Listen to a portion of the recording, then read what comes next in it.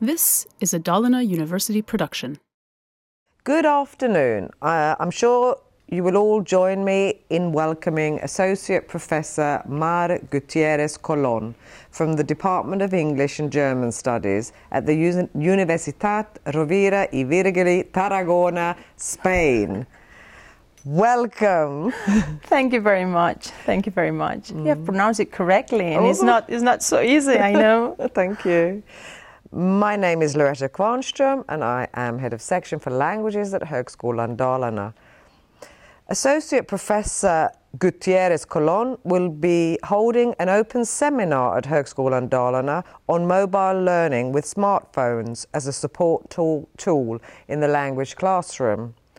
And you will be doing this tomorrow, won't you? Yes. Yeah. And it will be streamed, so it will be available even if people cannot manage to attend. Yes. So I'm looking forward to listening to you then. So welcome again. Mar, if I may be so bold as to call you by your first name. Oh, sure. Please. Yes. So who is Mar Gutierrez? Oh, well, it's a complex question. No, Mar Gutierrez is an associate professor at the Universitat Rovira i Virgili de Tarragona.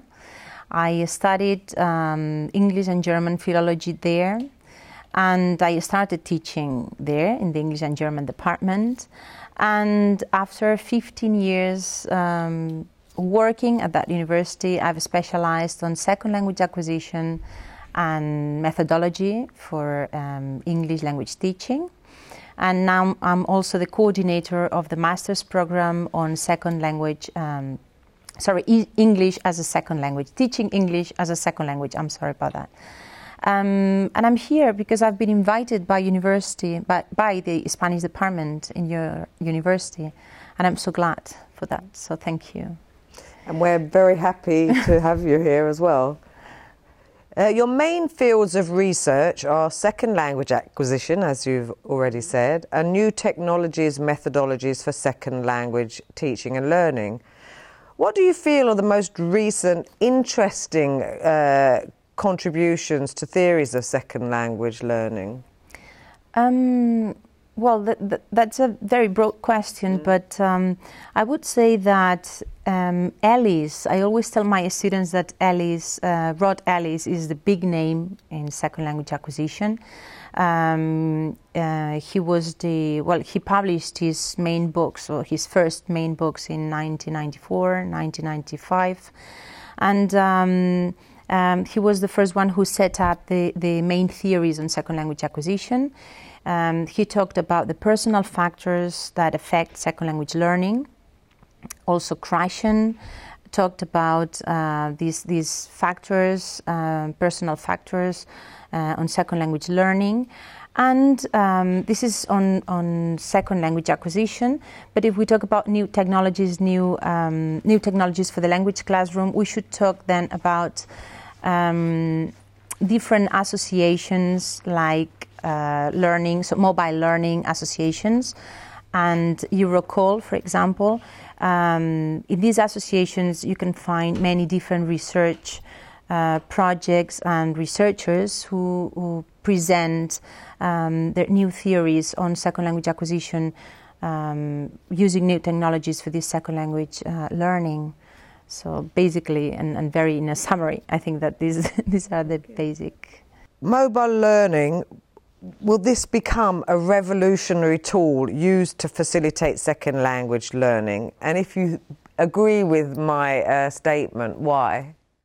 I agree with your statement, and I would say that it is already a big revolution.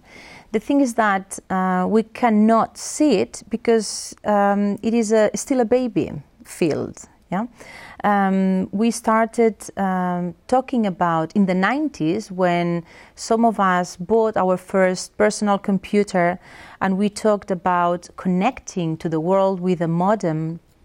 And I remember explaining my family that I could connect to some sort of web pages, and that in the future we would use that tool as a learning tool. I mean, nobody would believe you because I know that companies used computers and the internet, but we didn't use that on a regular basis and at home. Nowadays, we all use mobile phones, iPads, MPs, 3s, 4s, 5s, so the new ones, the newest ones. And what I think that what we are doing with mobile learning is using the already existing technology as a tool to learn. So it is a new field, but I think that as it happened with computers, it is just starting, but it's going on very fast. So yes, I agree with you completely. Yeah. Very exciting. You've coordinated several projects on mobile-assisted learning. Could you present one or two of the most successful projects? I'm sure they were all successful, but both international or national, either project. In fact, they were successful, but because we had to... let's see. They were successful, yes, but not because I can bring you lots of results saying that my students have learned a lot, not because of that, but because at least in Spain and in most of parts of Europe, projects like this do not exist, in the sense that not many teachers have tried to use mobile phones in the language classroom. I mean, carrying a mobile phone, sending messages or YouTubes to the students answering back, etc., etc. So real field research projects. And this is, for me, the big issue of my projects, that I have spent lots of time connecting to my students. Yeah. And they are successful because I found that my students are very motivated. They like using mobiles, and they don't feel that I am intruding in their personal lives. They answer back during weekends, evenings, so they like being connected the whole day as they are with their smartphones, Facebook or whatever they are using. So I think that it is a very interesting tool for the language classroom, because you can connect the foreign language that they are learning to their everyday life. So they don't see that second language as a foreign language, but as another language that they are learning. And I've seen that in Sweden you've got, which is something very, very positive, I really believe it, that you watch television in English, for example, and it's subtitled in your own language. But in Spain we don't. So one of the efforts that we have to make in Spain, for example, is try to bring that second language to everyday lives of our students. And one way of doing it is by using these mobile phones every day. And actually you're touching on to a point regarding policy and education policy. Has the government given its blessing to net-based learning in the form of financial support or supportive documents in any way? Well, not very much, because I think that we are living a very difficult moment now all over Europe and in Spain as well. Financial support is extremely difficult. But I have had some financial support from my university and also from the government, because obviously the money of my university comes from the government. But I have to say that these type of projects are so, they are not expensive. I'm not going to say that they are cheap, because they are not cheap, but they are not expensive at all. Because nowadays, when you use the mobile phone, you can use free tools like, for example, WhatsApp, the WhatsApp application. You can send free messages to the students, they can answer to you, and they are free. So basically you're using time, and the most important thing is that you have to develop a good methodology, not technology again, because what I think that we are doing nowadays is basing... When we talk about technology, we only talk about technology, and we should talk about the way in which our students find their motivation. How can we send them materials that are interesting for them, useful for them, etc. And this is a methodological approach. And sometimes this is not expensive. It's just a question of trying to find the right idea. So yes, I got some financial support, but I think that I could get more, but it's not an expensive thing to do. Now, what was another aspect of this which I was interested in is whether, as you mentioned yourself, the fact that TV programs are dubbed in Spain.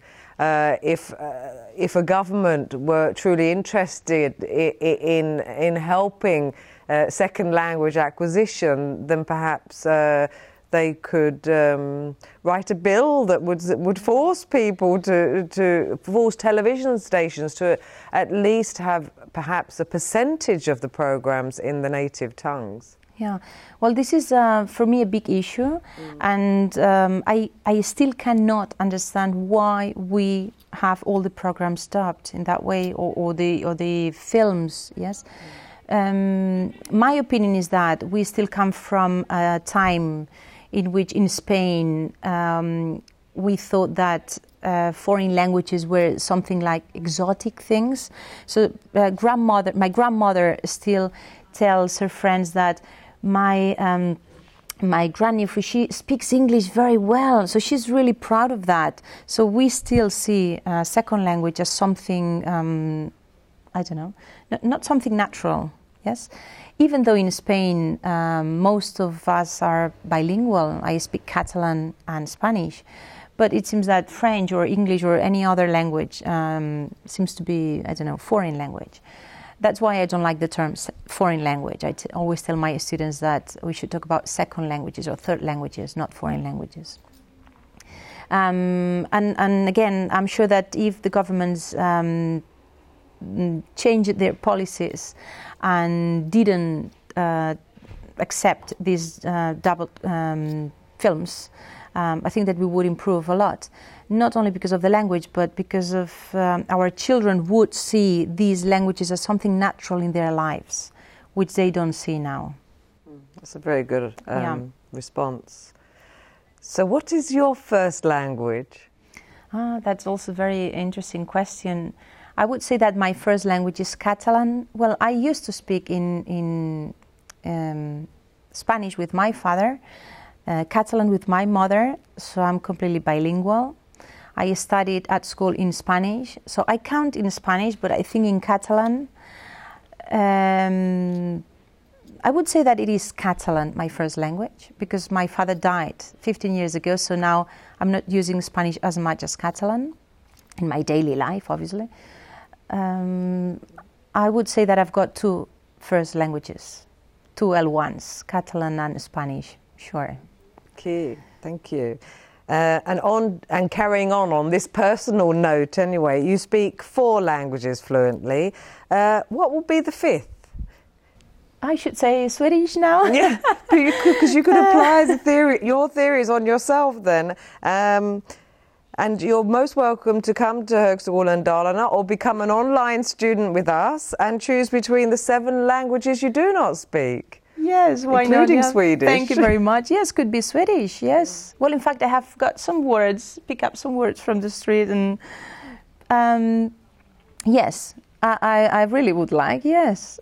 Thank you. You're very welcome. Thank you very much. But thank you very much for giving us your time today, and I've really enjoyed interviewing you, and I wish you the best for your seminar tomorrow and with your research in the future. Thank you very much. I'm really happy to be here, and again, thank you to the Spanish department and to you to invite me to this wonderful university. Yeah, thank you very much. Thank you.